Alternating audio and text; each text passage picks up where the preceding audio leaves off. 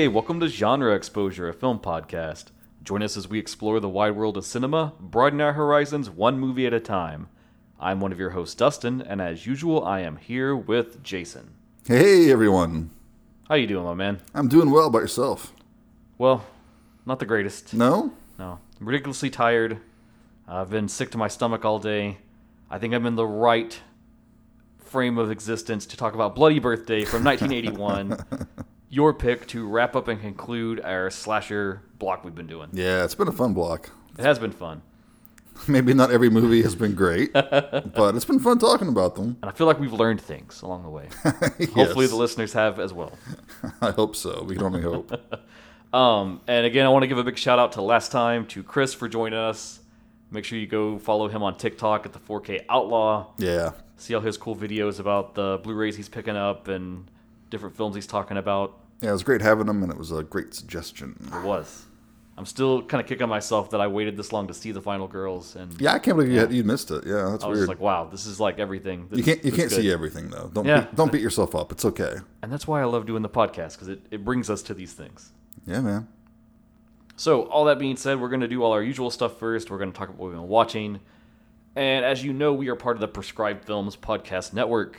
And we love it, and they're great. And we have all these awesome other shows you could be listening to as well. So you should swing on over to the main site for that. Heck yeah. Show some love to those other shows. Yeah, there's lots of great stuff out there. Some might even be better than ours. I mean... Most are, probably, to be honest. But, it's whatever. Different strokes for different folks. Sure, whatever trips your trigger. So what have you been watching, my friend? Okay, the one I was watching kind of segs nicely with our main movie today, Bloody Birthday. Oh, well, you happen to have another one. If not, I have a question for you that you can use. Okay.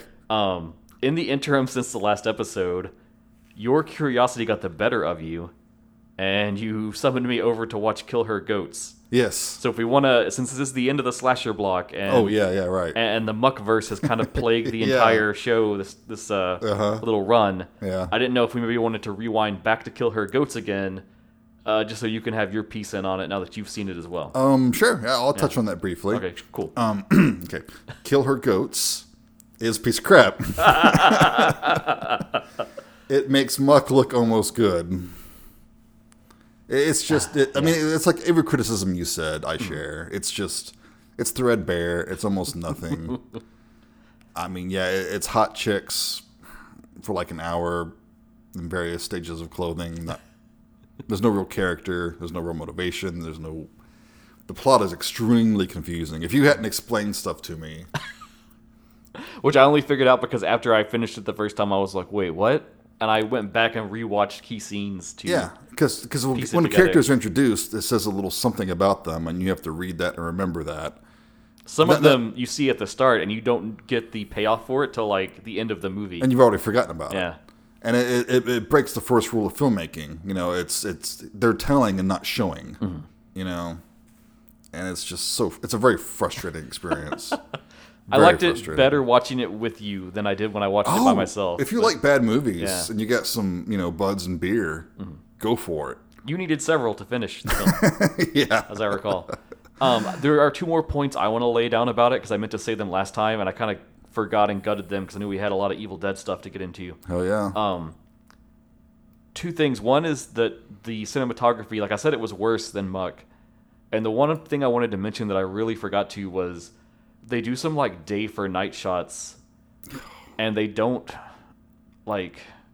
mask it well at all. No, it's completely disorienting. It's clearly the dead of night in one scene, and then the next scene it is like middle of the day, bright light. Right. Especially when they're inside that shed and there's bright light pouring in from outside. It's obviously daytime. And it confused me because that little shed in particular, like that shack is in Muck, and they use it in that scene in Muck. Well, of course, it's part of the Muckverse. And it's fine in Muck. It doesn't. I don't get how they did it once right and then got it wrong. I don't know. I will say one good thing about this movie is that the editing was somewhat better. I wasn't quite as confused because of shitty editing, so that's something. Which looked like they had a different editor than Muck. So yeah, right. That probably helped. I think so. And then the other thing I want to say is I meant to talk about the whole what is the Muckverse, right? So what's the connection? And it's very disappointing because in Kill Her Goats, Muck is just a movie that exists in their universe that they watch. Yeah. And that the main character, for some reason, has all the Kickstarter memorabilia. For some reason. For like some reason. 10 pairs of Muck panties. And I stress again, what woman wants Muck on her panties? Okay, if you do, I'm not judging you. That's cool. That's your thing. But I don't know. Okay. I feel like we've laid that to rest. Yeah. So then maybe I'll do my 2, and then you can... we're definitely watching his next movie, though. I'll probably fucking buy it, to be honest, so... It's the kind of monster I am. Right. I'm sorry, what were you saying? I'll do my 2, and then you can do your last one. Oh, you have 2? Yeah, to segue us All right. into Bloody Birthday. So Maybe I'll do 2. Screw you. I got a bad one and a good one. Because I realize I've been kind of all smiles these past few, what I've been watching. Mm-hmm. I got to correct that, so... Let's get the shit out of the way first. I went to see Guardians of the Galaxy Volume 3. Everyone's saying it's really good. That's what I'm hearing. I got no dog in this fight. So it's like... It's the best of the Phase 4 movies. If your franchise needs phases, rather, I'm out. Yeah. It's the best of that lot except for maybe the Spider-Man one. And they both kind of work on the same gimmick of the Spider-Man one worked because they brought in Toby and Andrew. And that had so much like hype around it and all the classic characters coming back for a crossover thing. And then this Guardians one kind of works because it is James Gunn back in the saddle doing all the James Gunn stuff. Yeah. But it's just like, oh my god, it's like so they have this whole like very sad plot about like the backstory of Rocket. Mm-hmm. Which is cool, and it's well done, and it's pretty spot on to the comics, which I respect. But it's like, you think about it, and it's like, in the scheme of all of these, like, it would matter so much more if we had built toward it, but we didn't really build toward it. We just had 2 other Guardian films that happened with their own stuff going on, and then, like, now we're addressing everything on that angle. And it felt, I'm going to say emotionally manipulative, because they really ply it for, like, they want you to, like, get upset and be, like, sad and cry over it. Right. But it didn't feel earned, in a way. Well, it's very easy to show animals in distress and get sympathy. Mm-hmm. What else do I want to say about it? And then, even, like, the tone of it completely, like, it never really felt like a Guardians movie for a lot of the time, because it's, like, their whole status quo is now, like, weighed down by the rest of the cinematic universe. Mm-hmm. So, like, spoilers if you're not keeping up, I guess, but in Endgame, they went through a whole thing of, like, Gamora died, and then they brought her back, but it's her from the past. So fucking cheap. And so she has no memories of anything that they did together. So cheap. And so she doesn't like Star-Lord anymore, or doesn't want to hang out with the Guardians. Now, apparently James Gunn didn't know they were going to be doing that, right? That's what I've heard. I don't know. That was not his idea. He had no part of her getting killed off, and apparently that kind of pissed him off. So a lot of the film is like weighed down by this because it's like at the start, Star-Lord is just like depressed as hell and is like still grieving over like that's every movie losing Gamora, and it's like I don't know. At the start, they just seem so pathetic, and then the first thing that happens is that Adam Warlock shows up and kicks everyone's ass, which is my next complaint. Is that Adam Warlock is just both wasted in this movie and ruined in this movie. Like his whole entire situation of his character is just he's stupid. And they kind of gutted anything else from the comics. It's like, oh, that's what this character is cool for. Right. You know, kind of thing. It's like they just used him because they knew they were using the High Evolutionary as the villain. And he has a connection there. Okay. But it's like he served no purpose other than to, like, start the plot of, like, he hurt Rocket enough that they had to go figure out his whole backstory to save his life. Okay. Yeah. All right. And then they lean like super hard into like, you know, every movie of the Guardians series has been like, they have like the music cut-ins of like, you know, from Peter's like soundtrack that he has, his mixtape. And I know they do it in every film, but it seems like here it was like, God, there were like 5 or 6 distinct full scenes where they had it tracked to a song, a different song every time. And it's like, it felt tired to me a little bit, you know? Mm-hmm. Mm-hmm. And even sometimes it like seemed incredulous to the story. Like there's one part where they're about to storm this big stronghold, and Quill like pops an earbud in and turns on a song. And I was like, you're about to go run through this place and shoot it up, and you're gonna listen to music like in the heat of battle. I don't know. It's like Baby Driver. I guess maybe. I don't know. I'm so done with these movies, and like, I don't know, nothing about it sparked any like good feelings. So. Yeah, I mean, I checked out a while back, and that's kind of disturbing to me because the Guardians movies were probably the ones I liked the most. Oh, easily they are some of the best because they were less superhero and more science fiction. You know, so that's sad to hear.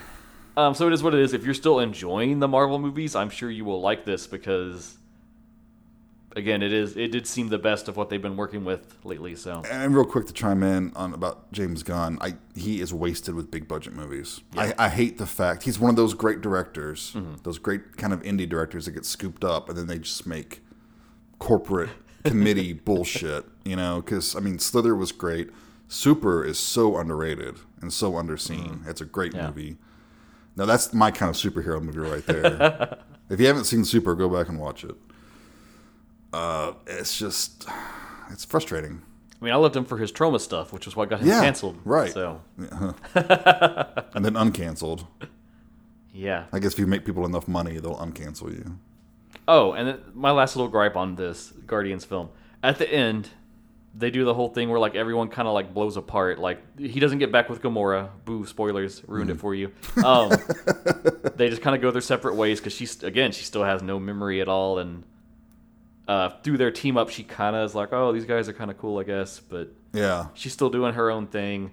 And then like each of them have a thing. It's like cool. It's like I gotta go figure myself out and sort myself out. And the Guardians kind of break up and they just leave it with Rocket and. They tease like what the new team is, and it's kind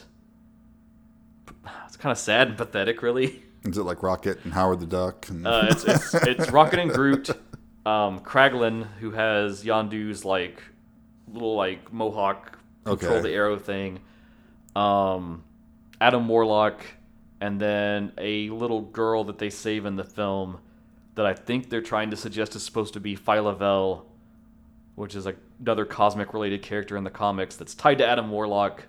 I think she's technically his daughter, but you lost me a while back. in the film they have no connection, so that's its own weird mess that I'm just going to set aside for like comic nerd talk one day. But, yeah. I am not the person to have that conversation with.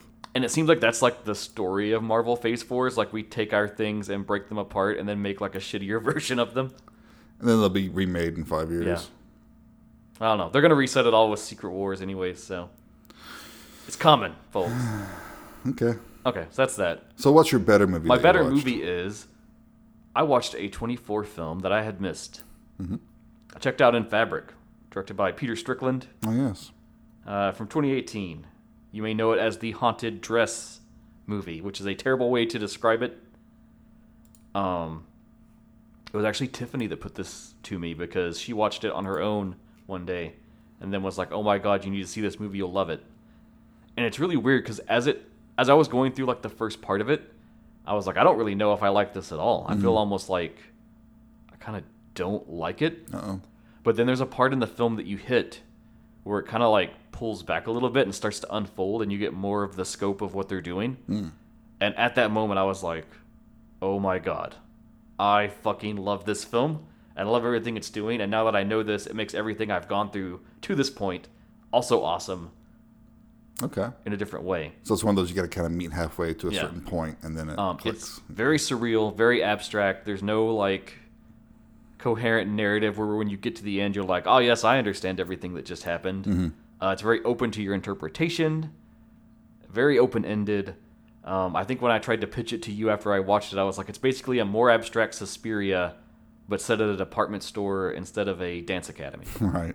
So it's really weird. It's like this, the people that make the dress that have it in their store, they're doing like weird like culty ritual things with mannequins. And then it's not quite an anthology, but you see the dress move through the lives of like 3 different people, and it's implied that it continually is doing this. And it's just weird, and there's a lot of like weird sexual energy, tension stuff going on, and a lot of the little subplots. Okay. I dug it. It was so good. All right. That's one I missed. I'll have to check it out. I watched it about a week ago, and I literally have thought about it every single day. Wow. And like pondered more of like what it meant and what was going on and little details. Interesting. So super good. If you missed it like me, definitely circle back to that if you like weird brain teasers and ones that really get you thinking and pondering about stuff. Nice. All right. What was your other movie, or do you even have another one you want to talk about? I do. I watched a film that, as I said, kind of strangely folds in with Bloody Birthday in a way. I just kind of stumbled upon it. It was on Shudder. Oh. Poison for the Fairies. Have not heard of it. From 1984. It's a Mexican film. Here's the synopsis. A 10-year-old girl convinces a lonely classmate that she is a witch, forcing the child to become her assistant. Though their games are initially rather naive, they gradually take a nasty and violent turn.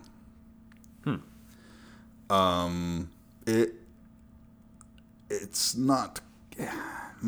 It's very kind of a slow burn, and it's more of a psychological horror. That's cool. I do recommend it. You have to be in a certain mindset for it, though. It's very much... You're very much in their world. It reminded me a lot of Heavenly Creatures, which came out after, of course. Yeah. How they kind of have their own little fantasy world in that.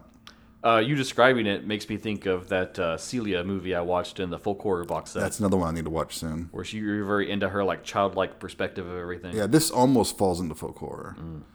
Because one of the girls, Veronica, she's obsessed with witches. And she wants to be one. And she convinces this girl she is one. It's definitely a slow burn. It's interesting, too, because... they barely show any adults. Like, whenever there's an adult on screen, it's usually shot from the back of their head. Yeah. There's a couple of times where they show faces, but it's usually only if they're dead or if it's like a jump scare. So I recommend it. If you like slower films, if you like that kind of child psychology and everything. Yeah. It's interesting. It's checking all my boxes, so. Yeah. I think you might dig it. Cool. It's not exploitive. It's not gory. It's not even really scary. It's just sort of a lyrical little children's perspective type film. Cool. Yeah, check it out. I dig it.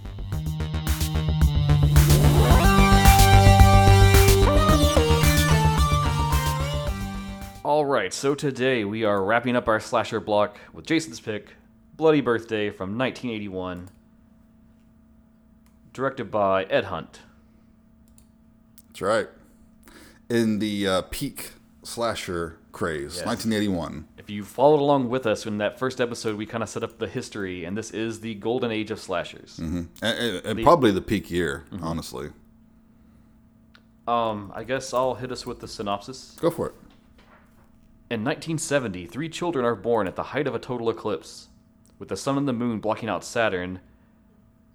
oh my god, this is like bad English. Did you pull the same synopsis that I did? I think I saw that one. Yeah, it's kind of jumbled. Fuck me, dude. Wow. In 1970, 3 children are born at the height of a total eclipse. 10 years later, all 3 children have become heartless killers and are able to escape detection because of their youthful, innocent facades. A boy and his teenage sister become endangered when they stumble onto the bloody truth. Yes. That whole extra line they put in the synopsis to explain the lore of why they're evil is both unnecessary and also not grammatically correct. Yeah. It's not necessary. Interesting. The gist is like they were all born during an eclipse. They're born evil. Yeah. It's like the Midwich Cuckoos, a.k.a. Village of the Damned. They're just evil kids. So to lay down the genre, obviously it's a slasher. We know that it's more of the golden age style of a slasher. Yep. Though I do notice that when we laid out that checklist of like here's all the things that a slasher is, this film kind of breaks from some of those. It does, which is one of the reasons why I think it's interesting. Because like I said, it was during the height of the slasher craze. I mean, this was the same year that I'll just go through a few. Sure. The Funhouse, The Prowler. I love The Prowler. The Burning, Graduation Day, My Bloody Valentine, Halloween 2, Friday the 13th Part 2, Madman. What a year. Yeah. So you've got all of these very traditional type slasher flicks with an unknown person, masked killer, going around killing nubile people. And this one is interesting because it's not really about that. It's about, who the killers are. Right out of the gate. You know they're the kids, right from the gate, yeah. And that kind of threw me off, too, the whole time. I was like, this seems like they're just giving it to us so much. Like, for about half the film, I was trying to work out that maybe, like, of the three, one of them wasn't actually evil. And in fact, like, the lead character, her younger brother Timmy, was one of the evil ones. And it would be like a flip twist. They kind of tried to do Yeah. like a red herring type thing with him. Doesn't quite work. But when you're about halfway in, that kind of doesn't hold up anymore. It falls so apart. Yeah. I was like, I guess it is what it is. Yeah. So that's one of the reasons why I like this one. So it doesn't have the mystery aspect. You know who the killers are. Mm-hmm. It doesn't have that typical revenge aspect. Right. Because these kids they're only motivated by, they just want to kill. Yeah, I was thinking of that idea of like there's a crime or a sin in the past that creates the monster or the evil. Yeah. And then that is like revenged and carried out into the... Or causes some sort of psychosis or Yeah. something. But they're just born bad. Yeah, they're just shitty kids, man. They are compelled to kill. They get up and kill. The people they kill do not get up and kill. Also, it's not as gory as a lot of the slasher films at the time. And I read something about how the director wanted it to be a little bit gorier, but they cut some of those scenes. Yeah, I had a note about that. They kind of talked him out of going that far. But I think it's got good enough kills. I don't think it needs to be too much gorier. I mean, I'm always for more gore. I wish there had been more gore, but I also think that with the way they've shot it, like a lot of the kills, you straight up see the kids doing the act. Right. And I think that part is like a shock value that kind of supplants Exactly. the actual gore. You don't need the gore so much when it's a little 10-year-old. You know, Especially when the kid gets the gun. Because those are pretty stark scenes that they make of him just gunning people down. right. Okay, maybe we should just get into the movie. Yeah, let's start walking through. But yeah, there's this little preamble at the beginning. It starts in 1970. This town in California. Very weird intro, by the way. It's almost like a pseudo-documentary Yeah. kind of thing, yeah.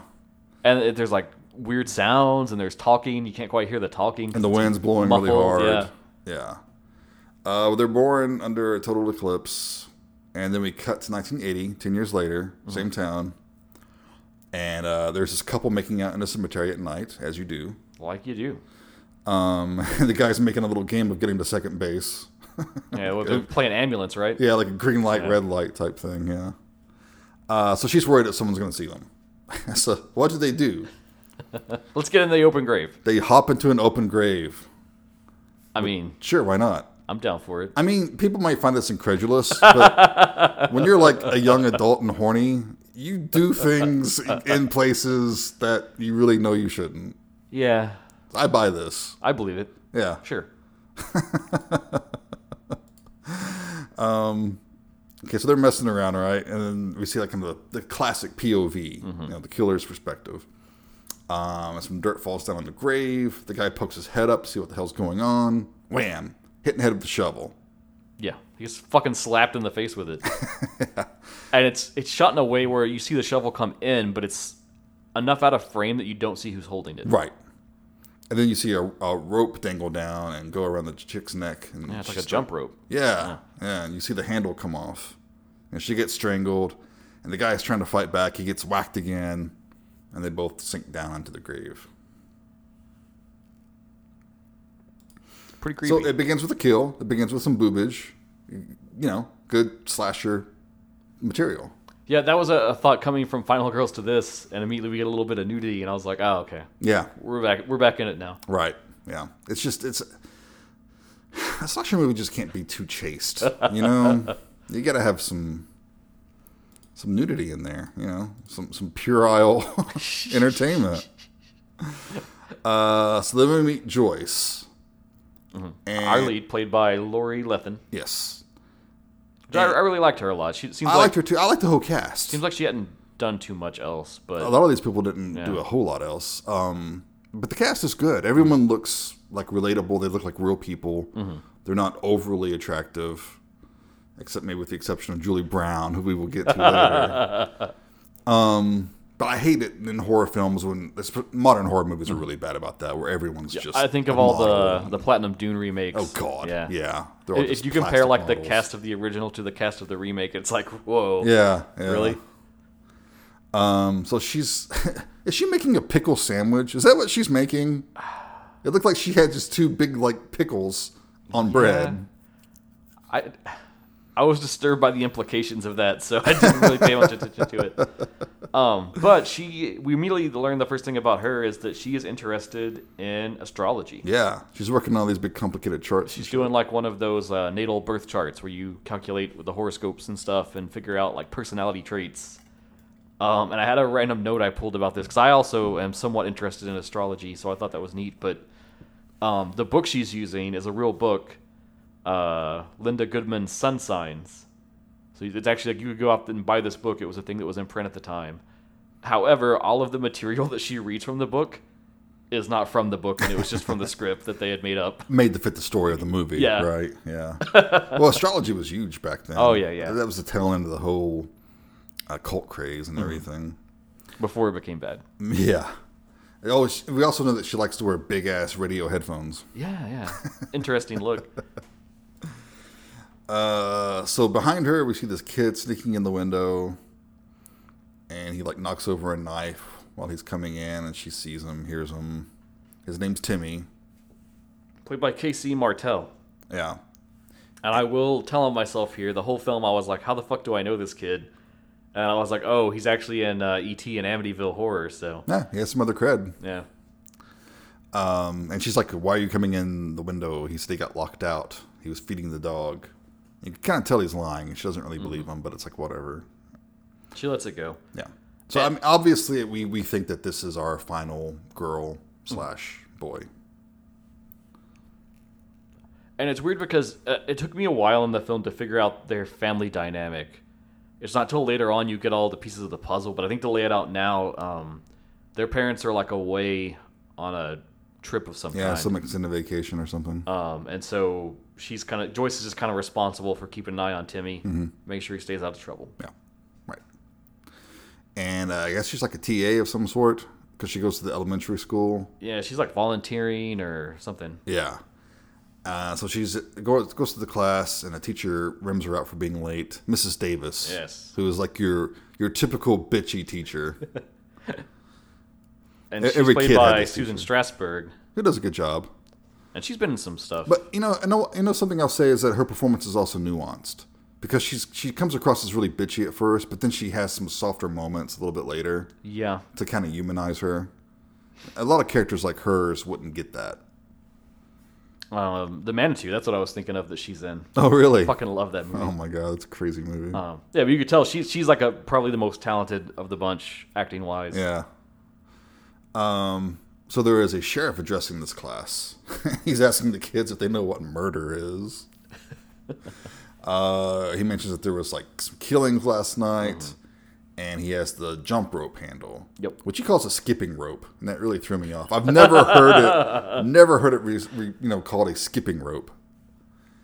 So he's like, does this belong to anyone, or if you know whose this is? And you notice a few of the kids kind of give a knowing look to one another. Yep.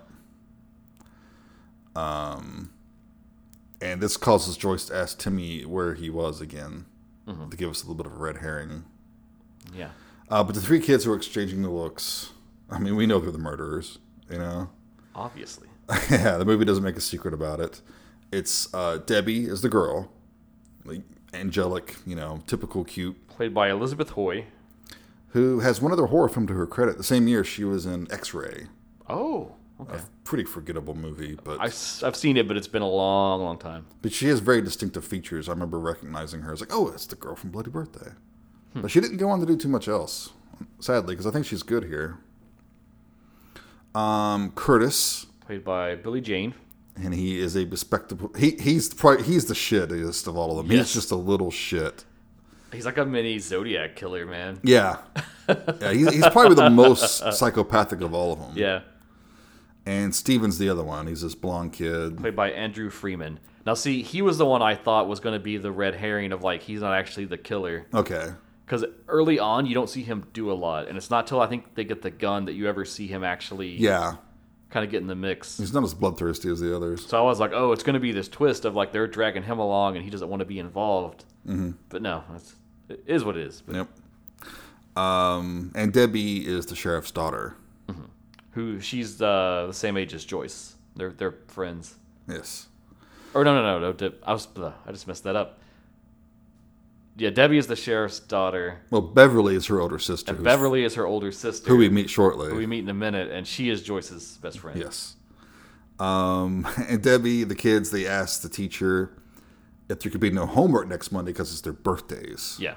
And this is where we get the bitchy teacher thing. She's like, just because it's your all's birthday doesn't mean that everything stops for you, which, I mean, she's true. Mm-hmm. I guess more kids need that. Actually, I think she's actually pretty cool. I take back the whole bitchy stuff.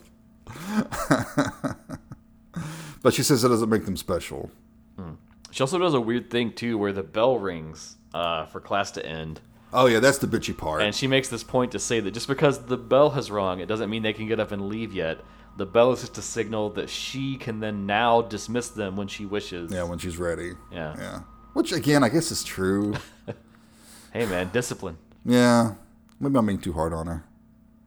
Yeah. Anyway. So then we see the three kids at Debbie's house, and they're eating cookies, having a little snack or something. We hear some music turn on. Yeah. And Debbie says to hurry up or they're going to miss it. So she takes them to her closet, where she has a peephole. Yeah. And she charges the boys $0.25 to peep on her sister. Yep. Who is played by Julie Brown. Not downtown Julie Brown. Not Wubba Wubba Wubba Julie Brown. And do you have any idea what I'm talking about? No. Those of you of a certain age will remember MTV VJs. And one of them was Julie Brown. And confusingly, this Julie Brown was also on there some. But anyway. What? Yeah, I know. They had two Julie Browns? That's why she was downtown Julie Brown. Oh. She was this hot black English chick. And so, yeah, you always have to make that distinction when you're talking about Julie Brown. If you're, like, over 40. Before my time. Yeah. So she, I don't know, she's pulling a muck. Yeah, I would say it seems like she's still stuck in the muck verse because she's dancing in front of the mirror, kind of checking herself out. She's dancing around, checking herself out, taking off her clothes. But you know what? Damn it, she does it better than any of the chicks in the muck verse, if you ask me. That is true. But when it happened, I was like, "Holy shit, man!" Like we reamed on muck so much, and now this film has proven us wrong. But that's also what we said about muck. It was like the one thing that it got right. Yeah. It had the nudity, it had the exploitation elements. That's a really big peephole. It's like, how does she miss that? How does she not notice it? It's crazy. So then we next see Beverly and Joyce. They're walking down the street, and the sheriff stops them. And I know you got big Laurie and Annie vibes. Yeah, I want to talk about this. There's a few moments in this film where they really channel another more popular slasher. And the first, and we haven't talked about it yet, but the score. Yeah. It has a very, at times, psycho quality to it. Because a lot of times when the kills are happening, there's very shrills like, eat, going on. When it's not that, it's super, super, super... I would almost say you could have took him to court channeling Harry Manfredini and his score for the first Friday the 13th. Yeah. No, don't give me a half-hearted yeah. It's like... But I would argue that was almost every slasher film at that time. Maybe. So there's that, and then these parts where it's Joyce walking around her suburban area. Mm-hmm. These are so Halloween. Like, you even have the angles of them, coming up the street. Oh, sure. And then, the sheriff car, he's riding up on them, the squad car, But, I mean, every slasher film, ripped off Halloween. It's you have to. I don't know why, but in this time, it struck me as, very blatant. I found it more charming than anything, because it's so of the time. Mm-hmm. I don't know. It didn't bother me. Although I did hear "Don't Fear the Reaper" pop up in the back of my head. Yeah. And then the other thing is one of them. He's barely a part of the plot, but one of them has a love interest named Paul. Yeah. And so immediately when it came up, I was like, "Oh, Paul." Right. So the sheriff tells Beverly to be home before dark. He goes back to his house. And he safely puts his gun in the cabinet. Mm-hmm. It's not locked or anything. And they managed to linger on that for a while. Yeah. They got this weird security device. Okay, did this exist then? I don't think so. I don't think it did. It locks all the doors in the house. Yeah. in a secure way. I don't think it's a thing, but okay, whatever, fine. They're doing a bit. They're doing a bit. They're setting it up for later. At least there's set up some payoffs in this movie, Yes. you know? We didn't have a title card come up and explain to us. Right. So Debbie's calling her dad outside, wants to show him something, right? I really like this scene a lot because the first thing you see is the kid set up a skateboard on the steps. Yes. And then she calls and is like, "Hey, Dad, come watch." Yeah. And so you think like, oh, they're going to trick him to like fall on the skateboard. Mm-hmm. And then when he comes out, he just steps over it. Yeah, he just steps over Yeah. it. And but she like has the skipping rope in her hand, and he's like, "What's this? What's this?" And he's like, he leans down and everything, and then that Stephen kid comes out with a bat and just wham right in the head. And Timmy comes out at this point. He's coming down the street, and he sees them kind of arranging the sheriff's body on the steps. Yeah. And the kids like look at each other, and Debbie starts yelling that Daddy fell. And the wife comes out, and of course she's distraught. I feel really sorry for I don't know why I'm laughing. for Debbie's mother because She goes through the ringer, man. I don't think we ever get her first name. It's just Mrs. Brody, but she's played by Melinda Cordell. Yeah. She does the good whole, tortured wife / mother bit pretty well. So then And we get some weird, like, this is the one, I'm going to bully this film a little bit in a few ways, but sure. there's some weird cuts and edits in this film. So we go from It's not muck bad, but yeah. this moment, it cuts right to the sheriff's funeral. Right to the funeral. Yeah, immediately. It's like whiplash. And the kids are like looking at Timmy, and you know that he's next on the list, right? Yeah, they're worried that he knows, and they're wondering, like, is he on their side or what's going on? So they go to play in the junkyard, like you do. If I had a cool junkyard like this around my house, I would have played in it. And Curtis has a fake gun that looks pretty damn real. And conveniently almost like the sheriff's gun. Yep. So he's showing that off a little bit. And Curtis goads Timmy into getting into like a discarded freezer. The most dangerous thing in the world. They're saying, let's just play Indiana Jones in the Crystal Skull. I don't know about you when you were a kid, but when I was a kid, it was like an abandoned refrigerator was the most dangerous thing. It was going to kill you. Stay far away from it. I feel like there's a story here I should ask about, but No, it was a thing. It was like, every like safety video and shit back in the day, it was like, stay away from abandoned refrigerators. Because I think one kid somewhere did get stuck in one and died. But then that one incident, it becomes the most dangerous thing in the world. I only know about it for the memes, but I feel like there's a G.I. Joe PSA. I'm sure there is. That's about a kid being in a fridge. Yeah, something about pork chop sandwiches. I'm not sure. So they get in there, and Curtis gets out and shuts them in there. Yep. And the kids leave. There's like a lock on it. And this is a pretty good, like, tense moment. Yeah, it is. He's worried about how to get out. Yeah, he's stuck in there.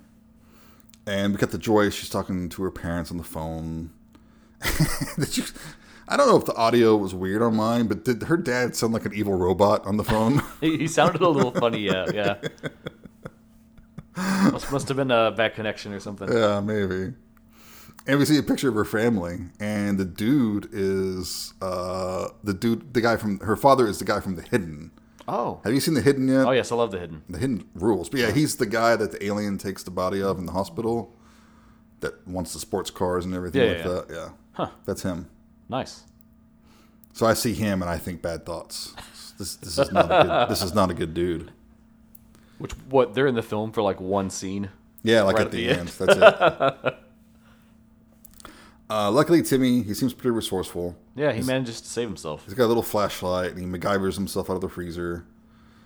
And he gets back home, and he's all dirty and shit. He tells Joyce that he was locked in the fridge, but she doesn't believe him. Right, this is the boy that cried wolf, right? So he already lied once. Yeah. Why should she believe him now? And she's kind of pressing him on the other night and stuff like that. And he admits that he was going over to Debbie's that one night. Yeah, he snitches on the people. He does. Spills the beans about the peephole. And, this is an 80s movie because Joyce is just more amused than anything. Yeah, she thinks it's funny. Yeah. But she does tell him not to play with Curtis anymore in the junkyard. Yeah, she says, if that's what's going on, don't hang out with him anymore. So she's already getting, like, suspicions about, especially Curtis, about these kids. And then this is where we get Debbie with the scrapbook, right? Uh-huh. Yeah, she's pasting photos of her victims into her scrapbook. Yep, she's got a picture of her father, his obit, and then she's putting a picture of their teacher in there. Mm-hmm. And Stephen does a pretty good impression of their teacher. He's wearing Curtis's glasses. That was pretty funny. And that night, Curtis switches out the fake gun for the real one. Yeah. That belonged to Debbie's dad. It's still in the cabinet. And man, once he gets this gun, he starts popping off. Like, the level of him being depraved just kind of ramps out of control. Yeah. And this is another reason why I love this movie so much, because this movie is not getting made today. Mm-mm. This is not happening. No. Sure, we see movies with kids that they cuss and maybe, I don't know, I can't think of any recently where we see kids killing people. But anyway, it's usually played for laughs. Like Goodnight Mommy, right? They're kind of trying to kill the mom. I suppose so. But it's not a kid with a gun running around, literally mowing people. Especially when they go to the school. Yeah, just blowing them away. Yeah, that's not happening. Yeah. So the next day they're at school, and he pulls the gun on Mrs. Davis, and she's just sort of laughing it off. And she's like, don't bring that fake gun to school anymore. Mm-hmm. And then he just straight up shoots her. It's weird because he puts his jacket in front of it to try to silence it. Yeah. And it's like, dude, it's a fucking revolver. Yeah, that's not going to silence it much. No. And it's a little incredulous because they're like right in the heart of the school. So it's weird that no one heard it. I got the impression this was early. Because she's like in the break room. Like maybe she just had she's getting some stuff ready. You don't see anybody else around. There's kids like right outside playing. Yeah. Although, it's the 80s. Crime was so high. You'd hear gunshots going off all the time. No one's paying any attention to it. It's California. Yeah, whatever. So Joyce take your word. Joyce and Timmy are coming at the school, and they distract Timmy. And I love the scene where Timmy walks up to Curtis and just decks him. Yeah. Just starts kicking his ass for locking him in the fridge. And Joyce is inside, like the break room or whatever it is, and she's messing around. And in true slasher movie style, her body falls out of one of the closets. Oh, and we should highlight the moment right before she finds the body, though, because Steven is still hiding in the room. That's right. And the revolver's been passed off to him. Yeah. And there's a part where Joyce goes up to like the sink and is doing some stuff. She's kind of puzzling because there's that bloody rag there. Mm-hmm. And you see Steven kind of creep out, and he's thinking about shooting her. Mm-hmm. But then when she turns, he backs off and doesn't go through with it. Yeah. Which makes you think maybe he's not quite as bloodthirsty as the others. Because what was stopping him? Yeah. But yeah, true slasher fashion. She opens one of the cabinets. It's like one of those floor-to-ceiling ones. Mm-hmm. And her body just, boom, slams out. And she freaks. And we next see her getting dropped off by the police at her house. And there's a note for her, signed Timmy, saying that he's playing at the junkyard. Mm-hmm. And she's like, what the fuck? I just told him not to. Angry and storms off to go get him. And meanwhile, Timmy's walking around, yeah. Yeah, he goes over. He's walking by Debbie's house, and he sees Debbie up in... They got like a little tree fort platform kind of thing. And she asks him to come up there. He does. And there's some line about... She asked him if he's ever played doctor. Yeah. And he says something about how he'd rather play baseball. Yeah. Which is interesting to me, because that implies that like she heard the kids in the graveyard when they killed them. That's what the kind of vibe I got. Like she was like puzzled about that in a way. Yeah, maybe. Although I get the impression that when she says play doctor, she means more like her doing a vivisection of him or something like that, Maybe. But we get this interesting scene where he's kind of just sitting on the edge of the treehouse, and he's conveniently positioned in front of a garden spike, and you can see that temptation is there for her to push him off. Yeah. And she probably would have too, but the phone rings from inside. They can hear it and distracts her. And also in this scene, he notices her little like murder book, because he does ask her about it, and she's, it's my private book. And he says, "Oh, something like a diary or something." And Yeah. she just is like, "Oh yeah, sure, a diary." Yeah. He could care less. He doesn't give a shit. And I love how nonchalant he is. He's just like, "Well, bye." Yeah, oh, bye. This is boring. I don't like girls yet. Bye. Meanwhile, Joyce is in the junkyard looking for Timmy. And then we see like one of the cars where you see a hooded figure pop up. And it's like, it's like sackcloth over the head, eyes cut out.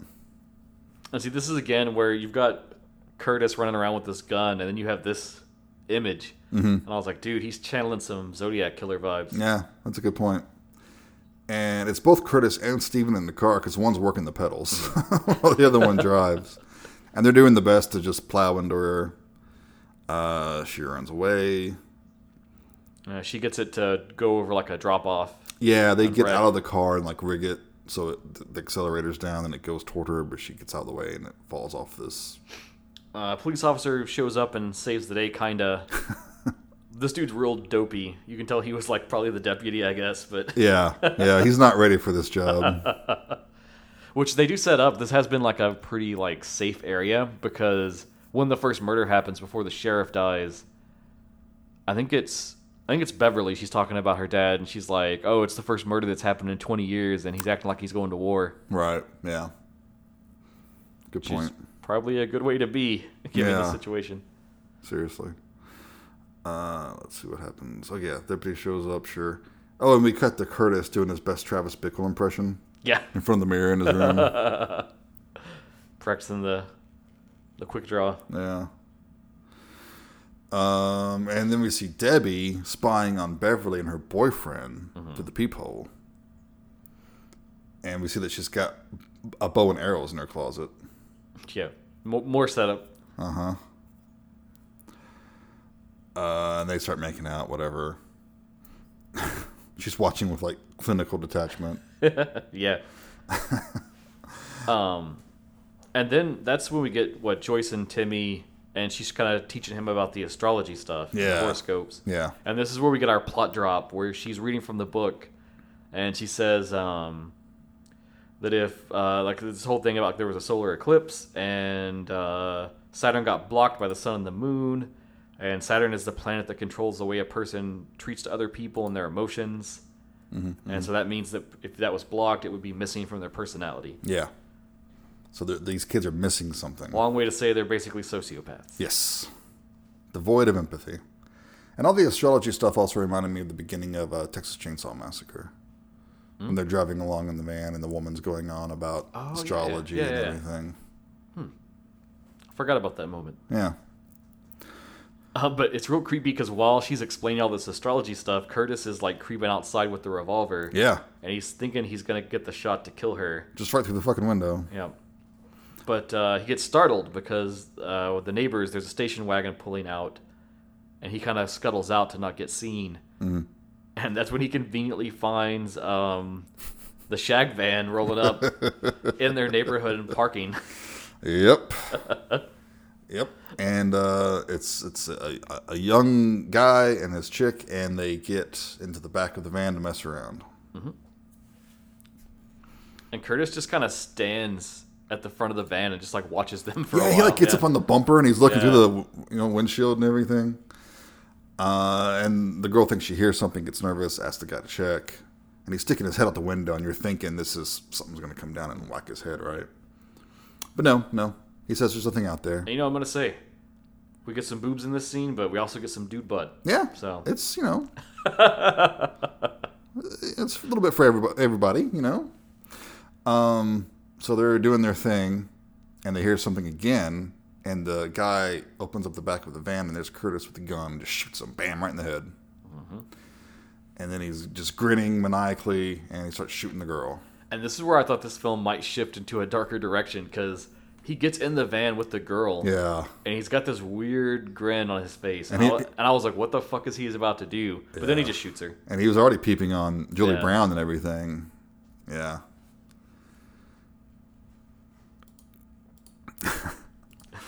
Yeah, that's a good point. So then I think our next thing is the birthday party, which they've teased several times up to this point. Yes. Everyone's going to be there. Everyone. I say that at one point. because it's the Total Eclipse children's birthdays. Okay, now during this birthday, we see probably the scariest thing in this entire movie. You know what I'm talking about?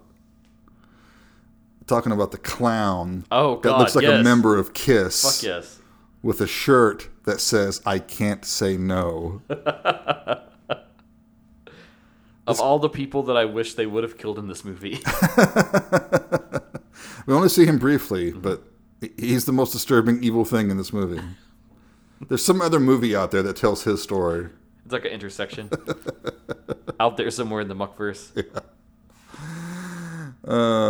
So everyone's eating up cake and all that good stuff, and there's Having more a good inside. time. Yeah. And Joyce comes in to see that Curtis is in there adding icing to it and like messing it up, and she's fussing at him about it. She takes the one cake out, comes back, he's doing the same thing, but he's holding something behind his back. Yeah. Little vial of ant poison there. Yeah. And she's like, oh shit. So she thinks that he's poisoning everybody. So she runs out. She's knocking the cake out of people's hands and everything. This part's shot really well, too, because you, the viewer, find out about the poison before Joyce does. And they do a lot of quick cuts to different people eating the cake. Mm-hmm. I thought it was very effective. Yeah. You even get that one person who's like, she says, the cake's poison. And he's like, oh. Yeah. But turns out it was just a ruse to discredit Joyce. Mm-hmm. Yeah, it makes her seem crazy. Because Curtis goes up there and just eats a bunch of the icing. One of the kids, one of their grandpa, he takes a bite. Yeah. And then Curtis takes a bite. Uh-huh. And she even says, you tricked me. You know, you wanted me to think it was poison. And he's just grinning. A shit-eating grin.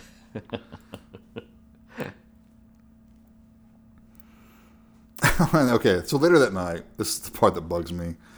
Joyce and Timmy, they're at their house and they hear something. Joyce goes to investigate. Mm-hmm. So like the back door's open. Yeah. And she's in there and she's kind of scared. And suddenly the closet opens and her boyfriend comes out and scares her. Typical slasher misdirect, right? Mm-hmm. Now her boyfriend, we find out, is in college, but you think he would have known about all these murders happening in this town. Maybe not the right time to... Yeah, the prank is this girl, you know. It's a good way to get killed. But I thought this was a sweet moment between the brother and sister, because it's like she's kind of kissing on her boyfriend and stuff, and Timmy's still there. Yeah. And then she's like, hey, you can go now. And he says, oh, well, Mom and Dad said that you had to watch over me, but they told me I had to watch over you. Yeah. And then she's like, well, you can watch over me from inside your room with the door shut. Well, is it sweet or is it creepy? I mean... I think it's funny, because... Yeah, I know. I think it's innocent, too. I don't think Timmy's like a rampaging future pervert or anything, right. You know? Plus, it's not his stepsister, right. So, you know, everything should be on the up and up. I think it was really more of like an embarrassing thing. Yeah. Totally. Meanwhile, we're at Beverly's house, and Debbie/Beverly, and Beverly's going through Debbie's things, her drawers, looking for... Yeah, because she steals her makeup sometimes. Yeah. So she's looking for something. And she finds her sister's death book. She confronts her about it, and she's very nonchalant. And so Beverly's just like, well, I'm going to show Mom. Yeah. And Mom's been kind of vacant through the most of the film. She's a little absent, yeah. Pretty sure she's been like down in the volume. Yeah. What was it? Tiffany watched this with me, and she had some choice comments, but one thing she said she was probably too busy with the Quaaludes. Yeah, right. And Debbie says that it's not hers, it's Curtis's. I think she blames it on him. Mm-hmm. And her mom says, oh, you're not allowed to play with him anymore, because it's got like pictures of all the people who have died. It's got her husband in there. It's too morbid. You know? Yeah. And she tells Beverly to burn the book. Which she promptly does, and earns the wrath of Debbie. Yeah. It's interesting, too, because I guess there is really a testament to how good the kid actors are in this, but you can see there's a moment when she first puts it in the fireplace that Debbie really wants to take action right away. Yeah, she's got the poker. Mm-hmm. Yeah. But she manages to hold back because she knows there's no way to kind of masquerade that one. Yeah, not the right time. So Debbie calls Curtis and tells him to bring Steven over. And then she goes into her closet, gets her bow and arrow, and she's like tapping the arrow against the wall to attract Beverly's attention. And I don't know why Beverly... Oh, and at one point, Joyce had told Beverly about this peephole. Yeah, I was going to bring this up. So before we get to this point, it's an incidental thing, but she mentions to Beverly about the whole like peeping Yeah. hole thing. You would think at that point she would have sealed the hole. Yeah, because they're in the room when she tells her, and she Yeah. sees the hole. Yeah. At least put something in front of it. You know, a big piece of furniture or something. But no. She doesn't bother. It's okay. She should have, because she gets shot in the eye by a fucking arrow. Mm-hmm. So she's dead, bleeding on the ground. Debbie goes in there. She's like putting like paper towels underneath her head, right? Her friends get there and they drag the body outside. Yep. Her mother catches her cleaning up the blood. She says, "Oh, it's nail polish." Yeah, she spilled the nail polish that she stole. Yeah. It's also funny because when Curtis and Steven get there, they're kind of mad at Debbie, and like it's more in a playful way, but they're mad that she didn't wait for them Yeah. to kill her sister. Yeah. And then we cut to Beverly's funeral. Hard cut to another funeral. I mean, like, how fast are they getting these going? Like, you know. Like the next day, man, immediately. And her mother's really starting to lose it. You could tell here. Yeah, so she decides to check herself into a hospital for her well-being. Now, I got to say real quick that Debbie is wearing the same dress that she wore to her father's funeral, which I think is pretty gauche, but, you know, whatever. I'll let it go. It's fine. Wow, okay. Really punching down this episode, huh? Well, they are murderous, you know, horrible children. They're still kids, man. Yeah, you're right. You can't expect them to be masters of fashion.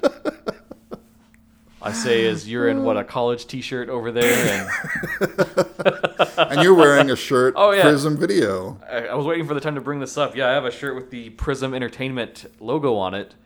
They were the ones that distributed this movie on VHS. Yeah, and didn't it come out like in 86? Like 5 years after it was It released? took a theatrically? while, and it took so long that it made there be these rumors about, like, the film was delayed or didn't actually come out in 81, but it did. Yeah. I think that's one of the reasons why this isn't better known, because it was released kind of late on video. Yeah, just to run through it, because I have it right here since it came up. It got a limited theatrical release in the U.S. by Rigard Productions in 81. Then Prism brought it to VHS in 86. And then Star Maker Entertainment reissued it in 1990. It hit DVD in 2003 thanks to VCI Home Video. And then it hit Blu-ray first in England from 88 Films in 2014. And then Arrow Video gave it US 1, or I guess worldwide, Blu-ray in 2018. Yep. Which I would be very interested to pick up that Arrow disc and see the special features on this. Yeah, I know there's a commentary. Yeah. I like to hear that. Okay, so Debbie gets a new scrapbook. It's got Joyce's picture in it. And Debbie goes to Joyce to ask her to babysit her tonight because her mom has to go to the shrink. Oh, there was an interesting scene before this, though. The three kids, they're kind of just playing in Debbie's house now because they have free reign to do whatever. Ah, yes. And Curtis, it is Curtis, isn't it? Yeah, it's Curtis. He's fooling with that security system. Yeah. And he learns that he can, like, rewire it and make it do whatever he wants. Yeah. We saw him earlier, like he had some like electrical thing rigged up showing his grandfather. Yeah, it was like a science project. Yeah. So we know that he's good with electronics and stuff. So there was some setup to this too. Kid's an evil genius in the making. Yeah, really. And it's when they're playing, that's when Timmy comes over and he throws rocks at their house. That's right. Yeah, and they run out and they're trying to strangle him with the garden hose. And this whole time, because Debbie sees Joyce come out, and Debbie's like, "Oh, leave him alone. You're going to hurt him." So Joyce doesn't suspect Debbie. Right. She just suspects Curtis for She sure. really thinks it's Curtis, like he's the Yeah. ringleader and everything, which he kind of is. So it's not weird when Debbie asks her to babysit her. Which also, like, Joyce does challenge him and says, like, "Hey, I'm going to call the sheriff." And Curtis just turns around and is like, "Go ahead. He'll think you're crazy. Yeah. And you'll get arrested for assaulting a minor." Yeah. Pretty wild. Little but- shit's thought of everything. So that night, they're babysitting Debbie. Stephen and Curtis are outside the window that night. And Curtis is like pointing the gun through the window again. But Stephen tells them they're bulletproof. Yeah. That came up earlier at Yeah. one point. So the house has a security system. It's bulletproof. It's fucking insane. The sheriff was taking no chances. It's like a doomsday prepper or something. Debbie lets them in, and then Curtis starts hot wiring the security system. He's locking everything out. They cut the phone line. And Timmy's on the couch sleeping, but he wakes up in time to see Curtis aiming his pistol. Yeah, it's a rough spot because he's sleeping on the couch, and then Joyce has her big mega headphones on. radio headphones on with her back to the door. She probably has neck problems from those things. Probably radiation problems too. It's concentrated. Yeah, and he shoots at her but doesn't hit her. And Debbie comes up, and her patented move is to strangle. With the jump rope. Yep, so she's trying to strangle him, but he kind of fights and gets off. And the pacing on this is like so good. Like it's real like intense. Yeah, it's very rapid fire. A lot of near misses. Mm-hmm. Yeah, because Curtis keeps unloading and doesn't hit anything. And they go for like everything. Like they go for the doors. They find out the doors are locked and they can't open them. Yeah, they're running around, and at one point, a closet opens behind Timmy. Yeah, no, it's Joyce. Yeah. And Debbie's there with her rope trying to strangle her. Yeah. But she gets away. And I love the look on the girl's face. Did you catch it? Yeah. She has this like disappointed, like, oh, damn it. It's great. And then there's one part where Joyce picks up like a lamp and she tries to smash the window out, but she doesn't know they're bulletproof. Yeah. So it just like shatters against it and does nothing. They finally get into Beverly's room, trying to hole up in there. Debbie's shooting arrows through the peephole, but is missing. Steven gets in the room. They kind of knock him down and get him in this big trunk. Lock him in there. And they got to deal with Curtis. Yep. And this part's it's a little incredulous, but I get they're just kind of having fun with it. But it's like we see him exhaust all his ammo, reload, and then he goes to town on them. And I think he goes through like 10 or 11 shots. Oh, yeah. Without reloading. And I was like, dude, it's a revolver, though. Yeah. It's way too fast to have him like have stopped and reloaded. Maybe he had a speed loader. But yeah, he's got him in his sights again, pulls the trigger, he's out of ammo. And Timmy goes up there and punches him some more. Yeah, beats the crap out of him. And then they're tying him up, they're like hog tying him. And Debbie realizes the jig is up at this point. Yeah, she's fucked. So she's bolting. She leaves. She just runs out the window. At the same time, her mother's pulling up. Mm-hmm. And Debbie's saying that her friends did terrible things, but she's going to get blamed. Mm-hmm. Joyce is going to blame her. Yeah. Because Joyce just doesn't like her. So Debbie's mom hears like police sirens in the distance, and she's like, "Get in, honey," and they gun it. Which is, it's really dumb, but also she's like insane. So I right. guess Yeah, I get it. You know, she's lost everything. This is her only daughter now. Right. I get it. She's not in the right place. Mm-hmm. So we get a scene with the kids going off in the cop cars. Yeah, police show up, they arrest them, and everyone is like shocked by this. Right. Who would have imagined? And Curtis gives another shit-eating grin to Joyce. Yeah, it's a great look too. Yeah. The smirk he has. And this is the scene where we finally get their parents. Their parents are back. Yeah. And they're standing with... They're just standing there. They don't even get a line. They're just standing there. Then we get a cool coda to the movie with Debbie and her mom at a shitty motel. And you see Debbie kind of playing with this jack. Mm-hmm. She's jacking it up and dropping it. Yep. And her mom says that your name is Bev now. It's Beth, I thought. Isn't it? Is it Beth? Okay, I heard Bev. I thought maybe for Beverly. I don't know. But maybe it is Beth. And Debbie promises to be good. Mm-hmm. She says, I'll be good this time, I promise. But they drive off. And then we slowly zoom in on this big truck. Mm-hmm. And there was a mechanic working on it. And he has been crushed. And you can tell the tire's off, so clearly he was changing the tire. Yep. So, using that jack. Using the jack that Debbie was playing with. Yeah. The end. Which is a great and amazing sequel hook that never came to be. It's not too late. 40 years later, they'll be 50 years old. But, I mean, you could still do it. I mean, if The Mutilator can get a sequel, I think anything's fair game at this point, right?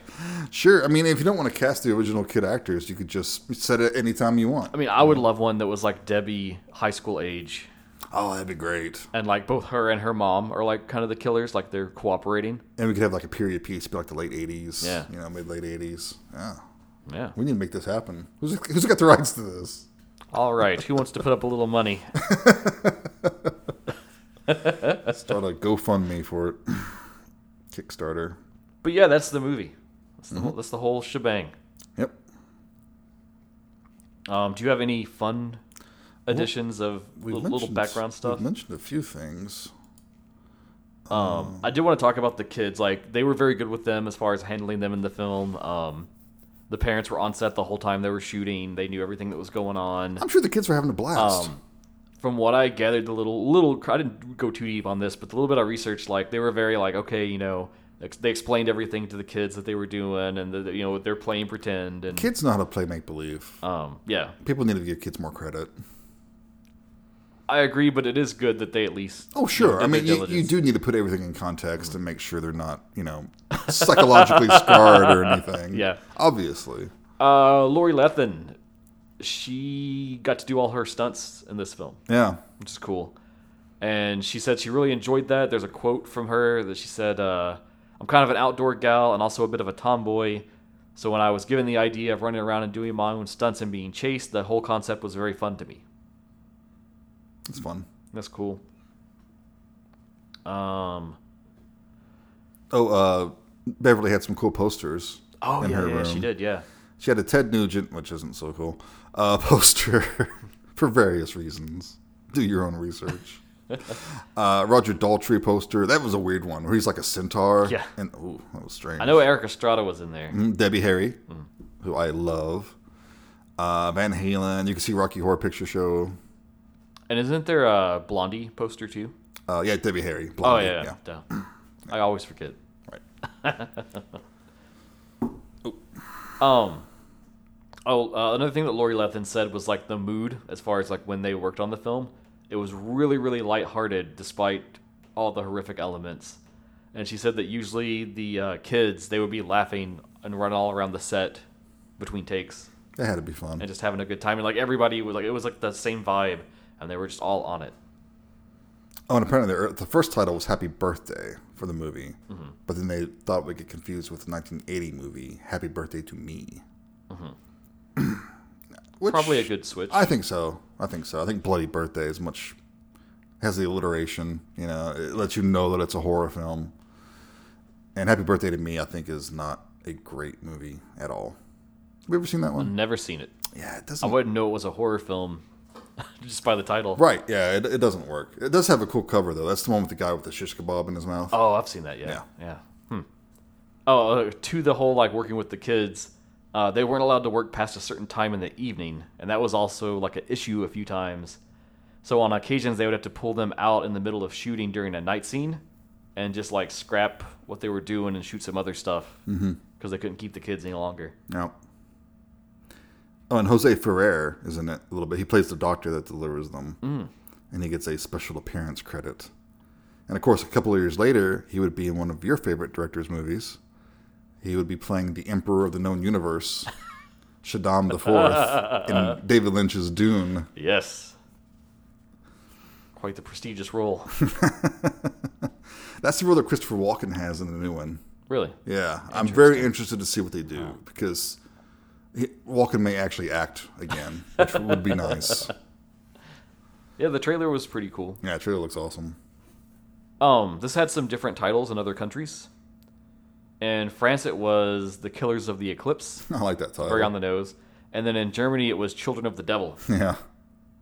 That works too. But I think as far as fun notes, that was all I really had. I bet there's a lot of good stuff on those special features. Probably. If we had had access to them. Yeah, I don't own that one. Well, This brings us, I guess, to what we thought of the film. I don't think I have anything else like technical to add about it as far as like the production of it or... not really. I mean, I don't... Speaking briefly of the production, it isn't like the best shot movie. It isn't the best looking movie. It's a little pedestrian. But it's... Yeah. It fits perfectly in with all the other slasher movies at the time. You know? Yeah. What did you think about it? Okay, I'll go first. Yeah. So I think there's a lot to like here. There's a lot to love. I think the strongest thing is the performances. Like literally every actor in this is like really, really good. Yeah. And when you look at some of them and realize they really didn't go on to do too much more, it's like, wow, like... Yeah, especially the kid actors. Yeah. But, you know, is what it is. There's a lot of, like, incredulous plot points in this film that kind of pulled me out a little bit. I hit most of them along the way, but like the gunshot in the school. Let's see what else. The extra bullets in the gun. That one really bothered me too because they make a point that whenever he runs out of bullets, Timmy makes fun of him and says, "Oh, you couldn't just count to 6," which was a great line. But yeah. The fact that, I know the mom's crazy, but the fact that she like just immediately believes Debbie and whisks her away. I buy it. She's stressed. It's a little lacking in the gore department. I think we established that off the gate. I do think that the fact that it's kids and that they really show them going through the acts, that does kind of counterbalance that. Yeah, you got a kid firing a gun at people. But also the fact that a gun is the main murder weapon for a lot of the film, that's like, it really hampers a lot of what you could have done for the gore. I agree, but it's also a smart choice. And these kids are smart. You know, they lack the strength of an adult, so I mean, to have a ranged weapon like that, it's... Except again, and talking about incredulous stuff, this was one that Tiffany griped about that I was like, I don't know, maybe. The fact that when they're in that grave, and they beat the one guy with the shovel, and then like they choke the woman with the jump rope and lift her up off the ground. Yeah. For the 3 kids to do is a little out of there. Maybe, but also, I mean... Unless we're going to say they're supernaturally empowered. They could be. By the eclipse. I mean, a kid wielding a shovel, that's still going to get you some momentum and stuff. And it could have been two of them tugging on the rope. Maybe. I'm okay with it. It doesn't take me out. The score is like super derivative. I thought it's probably the weakest part of the movie. Really weak. And then I went back and forth on this, so I don't know if this is like a detraction for me or a benefit, but the fact that we know the killer's out the gate, I wonder if it could have worked better with more of like a whodunit angle to like sussing things out. And the comparison for that is Bay of Blood. That teases it out for a long time before you pick up on it. That's the kids. Well, the kids weren't killing everyone though, were they? Because there were different killers in Bay of Blood. But at the end, the kids kill them because they think they're playing a game. But anyway, I see what you mean. And that could work, but I also really love seeing the kids, their machinations, and figuring things out and plotting against people. And that's why I say I go back and forth on it, because if you do the mystery angle, you can't have any of that. Yeah. So then I think if those are gone, like those were some of the best scenes in the film that were really effective, really striking, really stayed with you. So it's one of those, like, who knows? You could never say one way or the other. Sure. Give it a lot of props for its concept. Very original, very bold to just show a kid running around with a revolver gunning adults down. Yeah. But because of those other detractions, it does make me, like, I can't just, like, I don't have that feel when I was finished. So I was like, man, I love this. This is like slasher gold. Right. Strongest things, definitely the performances, especially the child actors. Like, that's its own struggle, and we've seen that in some of our other films that we've covered over the years. I think of 5,000 Fingers of Dr. T, where when they talked about like shooting the scene with all the kids, it was just mass chaos. And it was just a fucking nightmare. It was chaos, and it's a wonder they ever completed it. Adds to the charm. So the fact that these kids were really on point, really great the whole time. They're never obnoxious. They do the right faces in the right moments, say the lines the right way, like really, really, really on spot. Some of the best kid performances I think I've ever seen in a film. That's really commendable. Lori Lethin, I love her as the lead. She should have been in more stuff. She should have been a scream queen, I think. She's great. Yeah. She's great in this. She has a great, girl next door type. Yeah, appeal. She has the girl next door vibe. She has a really strong presence, and she really carries you through the film, I think. So all that being said, I am pretty solid at a 3. 3? Yeah. Yeah. That works. That's fair. Cool. Well, I'm glad you enjoyed it. Obviously, I like it because I brought the movie to us. But I think all your critiques are pretty on point. Oh, before you continue, I got to say one more thing. No, please. In giving it a 3, it made me think back to Muck, which I also gave a 3.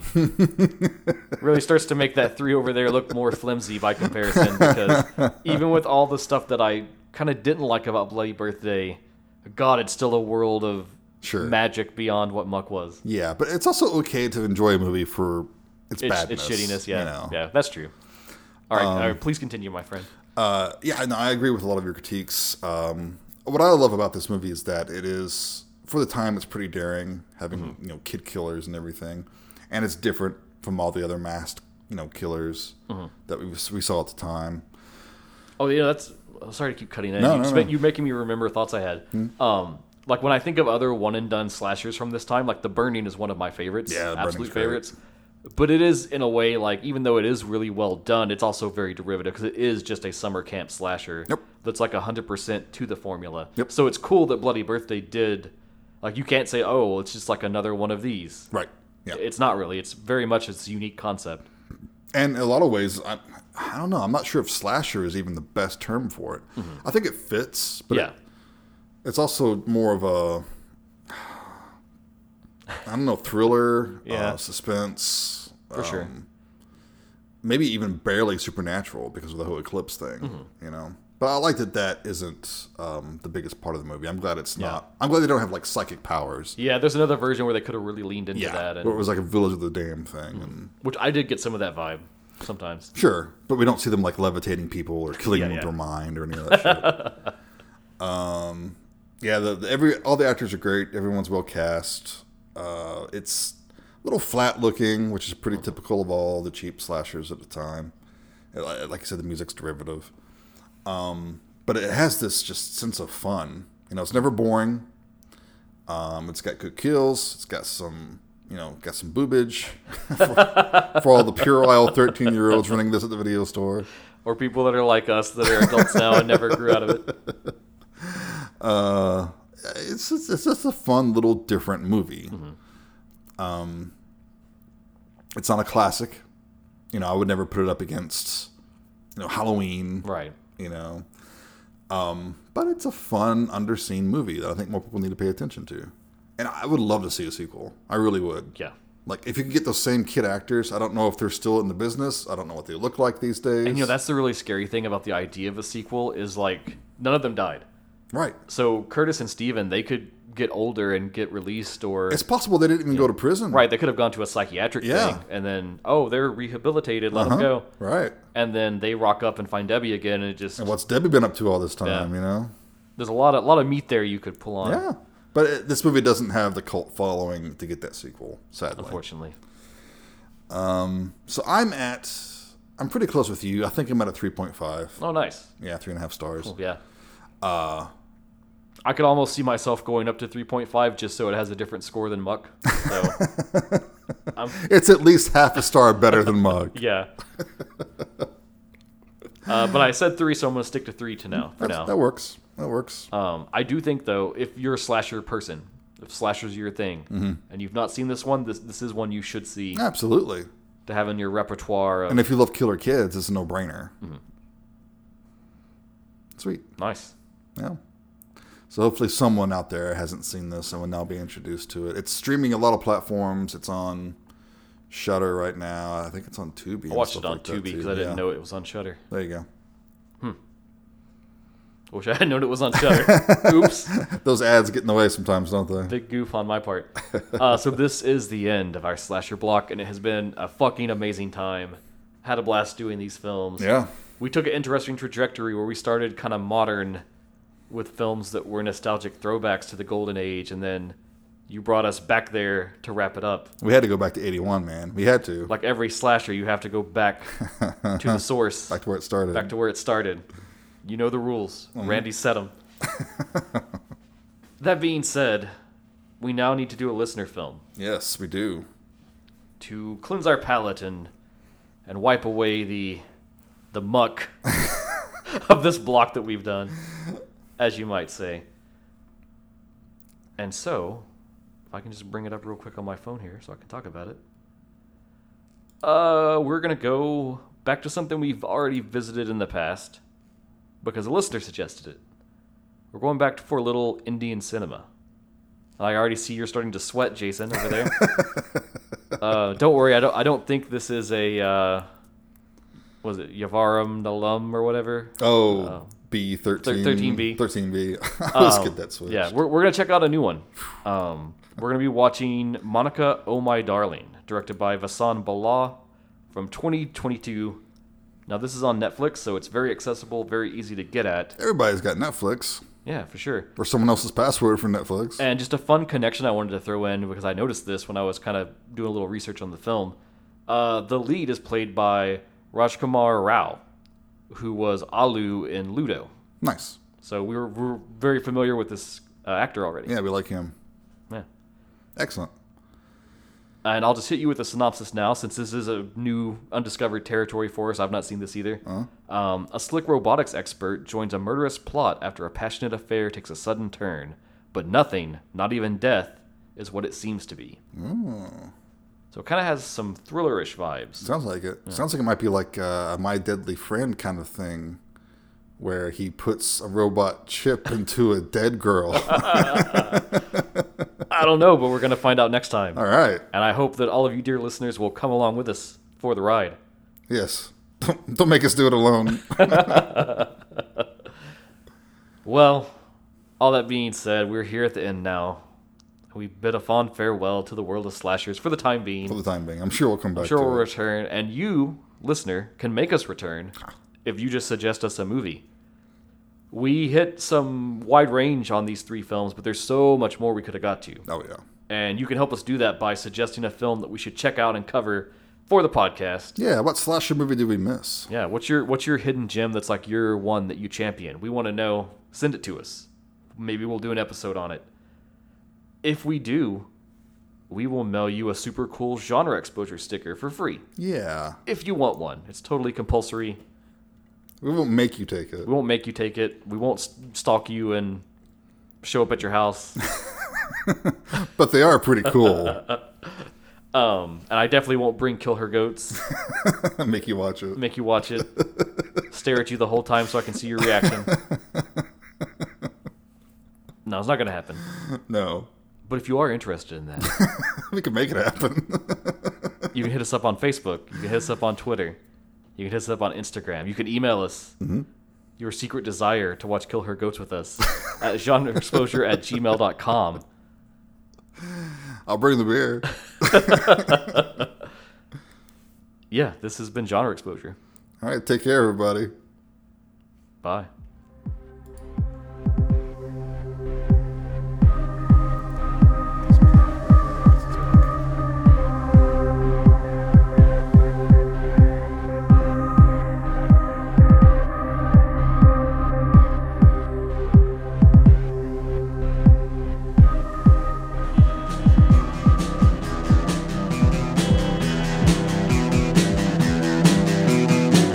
You're listening to the Prescribed Films Podcast Network, home to hundreds of hours of free podcast entertainment. The shows on this network all have a common goal, providing you with the best discussions about movies and other forms of entertainment media. The PFPN hopes to fill your earholes with audio joy. Visit our website with links to all the other amazing shows at www.thepfpn.com. Thanks for listening.